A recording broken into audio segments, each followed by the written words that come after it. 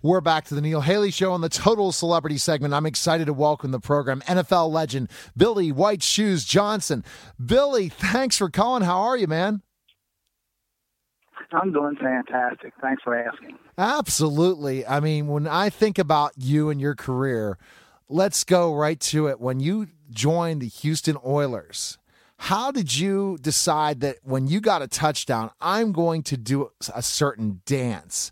I mean, now we look at it now, the NFL fines people all the time for using props and different things. And you must chuckle under your breath when you watch this, right? And say, oh, I remember the days when I first decided to do this and I changed the NFL for a long time to come, didn't I? Well, listen, I didn't really decide to do it. You know, to be honest with you, what happened was that I used to do it in college, and it was a lot of fun in college. I would dance and do some other antics in the end zone just to have fun and just for our crowd support. I went to a little small school, and I guess they would come to the games. We were a pretty good ball club, and they would probably see what I wanted to do. The first time I scored in the NFL, you know, that's the first thing I did. You know, you used to get into the end zone, and all of a sudden, you were doing it. Because truly, when I did it, and it was against your famed Pittsburgh Steelers, the first time I ever did that dance, I walked off the field and said, here I am on a big stage. I must be the biggest hot dog going. But I went over to ask Bum about it. He said, shoot, no problem with him. If I can continue to score, I'm welcome to do it. So that's how it came about. Wow. And how did the NFL respond, especially when you started doing this and other players and things like that at first? I'm sure that the media had certain things to say about it, but it was a different type of media during that time. But also, I'm sure the opposing teams and even maybe your teammates had something to say about it, right? Well, you know, here's the thing about it. Nobody really got upset. It was probably a novelty at that time. And when you look at it, I never tried to intimidate someone or denigrate someone. I just went to the to the point of the end zone where nobody was there and danced. And it was for the crowd. It wasn't for any poking fun of anybody. I didn't even think of it. It was just one of those things that I did in college that I carried over. But I never tried to intimidate. And they knew that. But it was a lot of fun. And at that time, you know, you had to be very careful of who you danced around because they take it out on you on the field. Yeah, definitely. And so you did that. Now let's talk about the white shoes. That's the thing that I got such a kick out of, is that you differentiated yourself from everyone else on the field. What made you say, I'm going to wear these shoes too? Not just the dancing, but the white shoes. You know, I take credit for it, and I appreciate it, but I was following Joe Namath. I did that on a lark in high school, and that name followed me in high school and throughout the college and collegiate level. Of course, from then on in high school, I never wore black shoes again, but I would, it was just one of those things that a newspaper friend of mine in high school dubbed me with the name Billy White Shoes at that time because I had a real good game, and it was our homecoming game along with the Parents' Day, and it was kind of a sensationalized. He was just having fun with it. And somehow the name stuck. But you know, in the end, by the time I got to the NFL, I think they were allowing players to wear white shoes. Yeah, by that point, but it still stuck to you, and it's such a nickname for sure. And during that NFL career, let's talk about your greatest memories as a Houston Oiler. I'm sure the game in Pittsburgh definitely is not in 1979, but other memories that you have that were your fondest memories. I had to bring that up, Billy. Fondest memories. Well, you know, that's funny you should say. We've had our best games against Pittsburgh.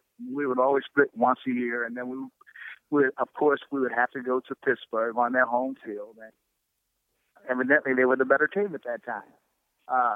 But for me, there are so many games, you know, not only with myself, but watching Earl play, watching Pastorini, and even Gifford Nielsen as a young ball player coming in during the playoffs.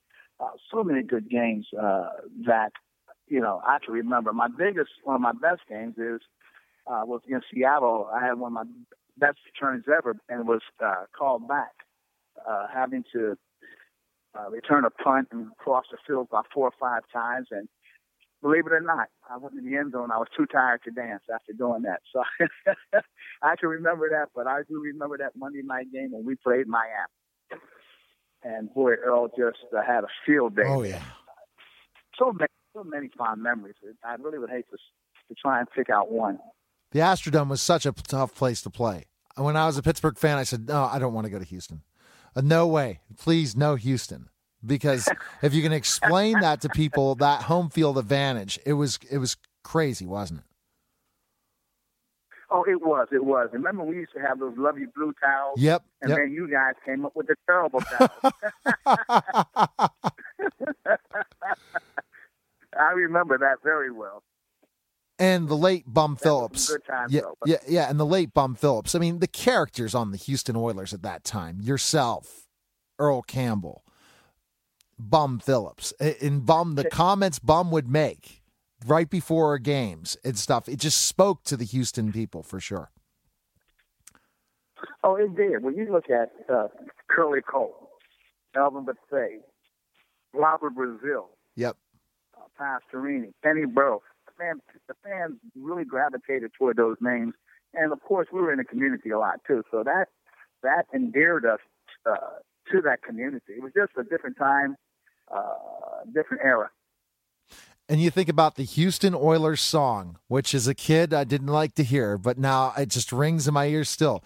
Houston Oilers, Houston Oilers. And I can't remember the whole thing, but I remember it. And it's kind of like the Pittsburgh Steelers fight song. Something that fans of that time period with the Oilers, wow. I'm sure that those memories ring so much. They ring in my ears too. It was an easy song to remember, and fans, of course, in their support of the ball club, gravitated toward it because it was an easy song to remember, and they got involved behind it. Definitely. Now, your career after the Houston Oilers, remind me, I know you played for the Falcons, and you also went to the CFL, right? Am I correct in career-wise? Correct, yeah. I went to there in between coming to the Falcons. Before I came to the Falcons, you're right.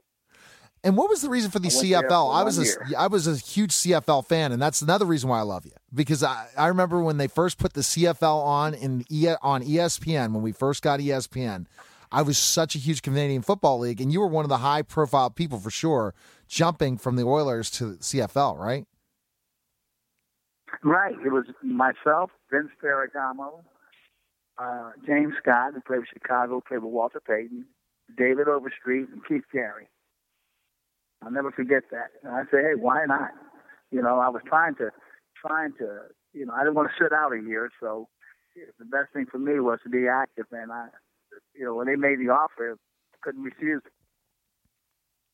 And so you end up there, and who did you play for? Was it the Alouettes, Montreal, or who did you play for? Yeah. It was the Montreal Alouettes, which at that time, we struggled, believe me. I was a fan of them because of you. I was a fan of the Montreal Alouettes at that time. I'm a very strange sports fan, but I was a huge Canadian Football League fan, even though we have the great NFL. But it was a fun league to follow, really, with the Winnipeg Blue Bombers. Oh, it was a fun league, and yeah. You knew who was the coach there was Marv Levy. Yeah, and they won the CFL championship. Just an interesting time. We don't hear much about the CFL like we did when that time period for sure. And then you went to the Falcons and you continue to do your dance. And then tell us a little bit about life after football, Billy. And then we're going to get right into gridiron greats and a bunch of different things. But just tell us a little bit about life after football with you, Billy.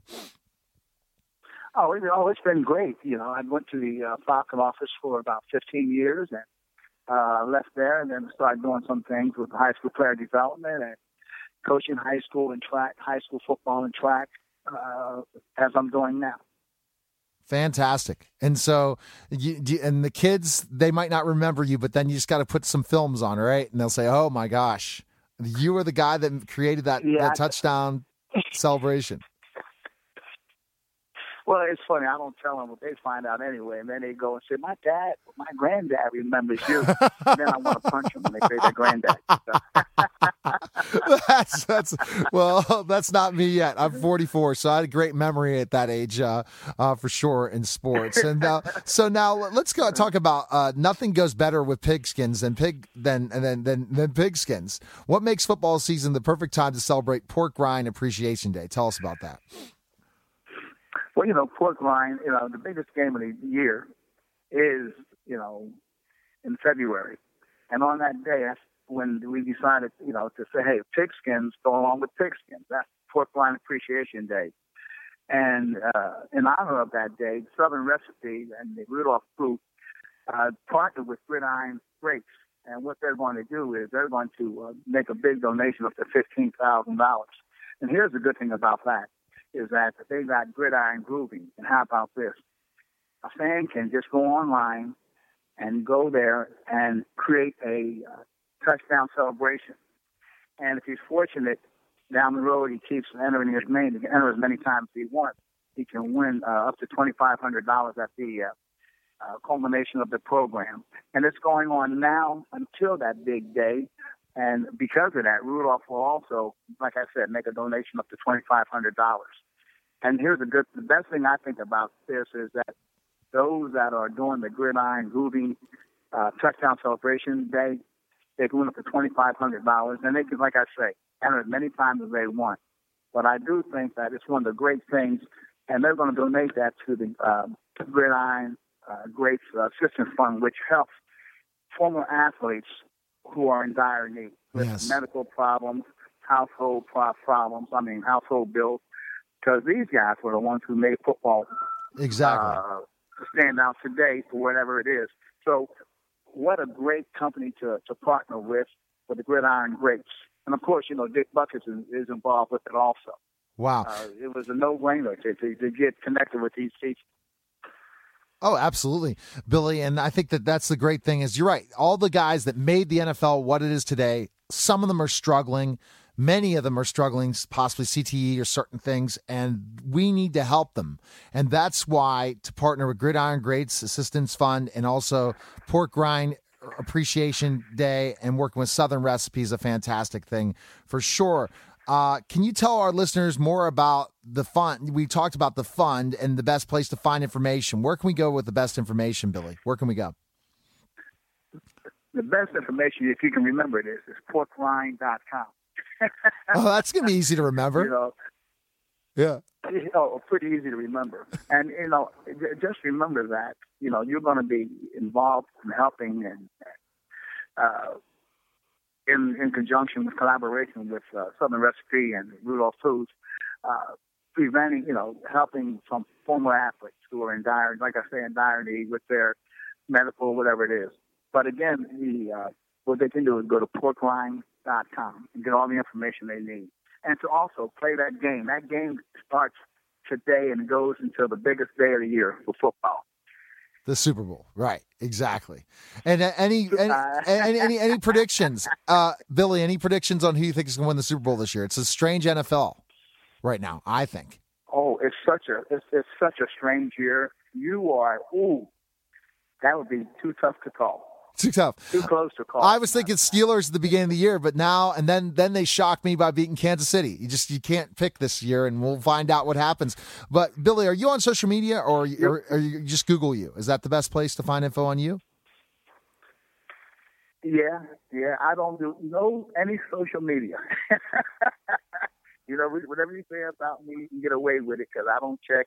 No Instagram, no FaceTime, none of that stuff. No Twitter. I don't get on it. Well, that's good. You don't have to. But, Billy, thanks for calling. I appreciate it. And it was an honor to have you on the show, and thanks for calling. I appreciate it.